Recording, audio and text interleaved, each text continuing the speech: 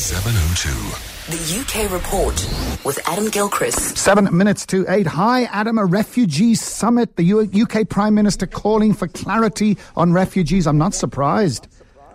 She's suggesting, as Theresa May, that we should have a greater distinction between actual refugees and those who are migrating for economic reasons. I think it gets blurred. I mean, sometimes people are migrating because they're leaving a war-torn, famine-hit area, but they want a better life. Does that make them an economic migrant or a refugee? And anyway, she's saying we should have more clarity so we know what we're dealing with, and that the basic problem is that public confidence could be undermined because of the lack of clarity in this area. One of her ideas that she's put forward at the UN summit is that people should only seek asylum in the first safe country they arrive in. So all those arrivals in Greece, Italy, France shouldn't then automatically go off to Germany, Denmark, Britain, wherever. Although technically speaking, in the European Union, we already have that rule in place. But she's saying that, migration and refugees and asylum seekers is a global thing. So let's have a global answer to that and make this a global solution. And I have to say, almost by coincidence, one rather obvious, dare I call it medieval Donald Trump-esque measure is currently underway. They are building the Great Wall of Calais. The French are building a 4-metre high concrete barrier to stop migrants illegally boarding cars and trucks at their port and coming into the UK. Now, obviously we don't want people illegally going to places, but at the same time, building walls, that makes me feel uncomfortable. I don't know about you. It's the old NIMBY process, isn't it? Everyone is very sympathetic, but not in my backyard, eh? And, of course, people then leads to all sorts of problems. We've seen that here. But one good news is you're not smoking as much.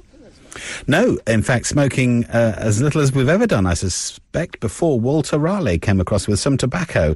The number of smokers in England has dropped to the lowest level ever recorded, so 17%. I mean, that's still 1 in 6 people who are lighting up, and I believe that's on tobacco. They're not including the new vaporized things. But there again, 1 in 6 are smoking, 1 in 3 are ex-smokers. So this is arguably, I mean, I know mobile phones and computers and other things make a big difference, but you could argue this is the biggest social change in the last 70 years, because just after the Second World War, 82% of adult men smoked. And you could see that in, all the films and the TV programs of the time. Everyone was always lighting up, weren't they? Well, now all the anti-smoking laws, bans on smoking in public, the health campaigns, they seem to have had an effect, though we still do have an anti-smoking campaign, the Stoptober campaign, this year fronted by die-hard smoker, if I can put it like that, ex-cricketer Phil Tufnell. And who can forget him lighting up on the balcony at Lord's between innings? He didn't do an awful lot of running, and that may explain it. And weepy movies are good for us. I always suspected it.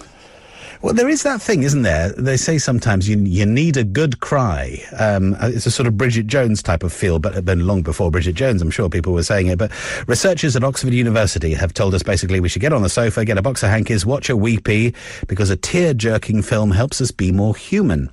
Their experiments suggest that tragic films and other dramatic works trigger feel-good chemicals. The endorphins come on with a bit of Bambi, Beaches, Romeo and Juliet, Terms of Endearment, that sort of stuff. It acts as a painkiller, a natural painkiller, this release of endorphins, and helps us bond with the people around us. It's that thing, again, you're having a good cry and you get it all out and then you sort of hug each other and all that. There again, how do you define a weepy? Because some of us can get choked up at Die Hard and The Magnificent Seven and The Dirty Dozen. I think you select carefully. Watch the Springbok rugby team at the moment. That usually does the trick. The England football team, likewise, at World Cups. Oh, yes.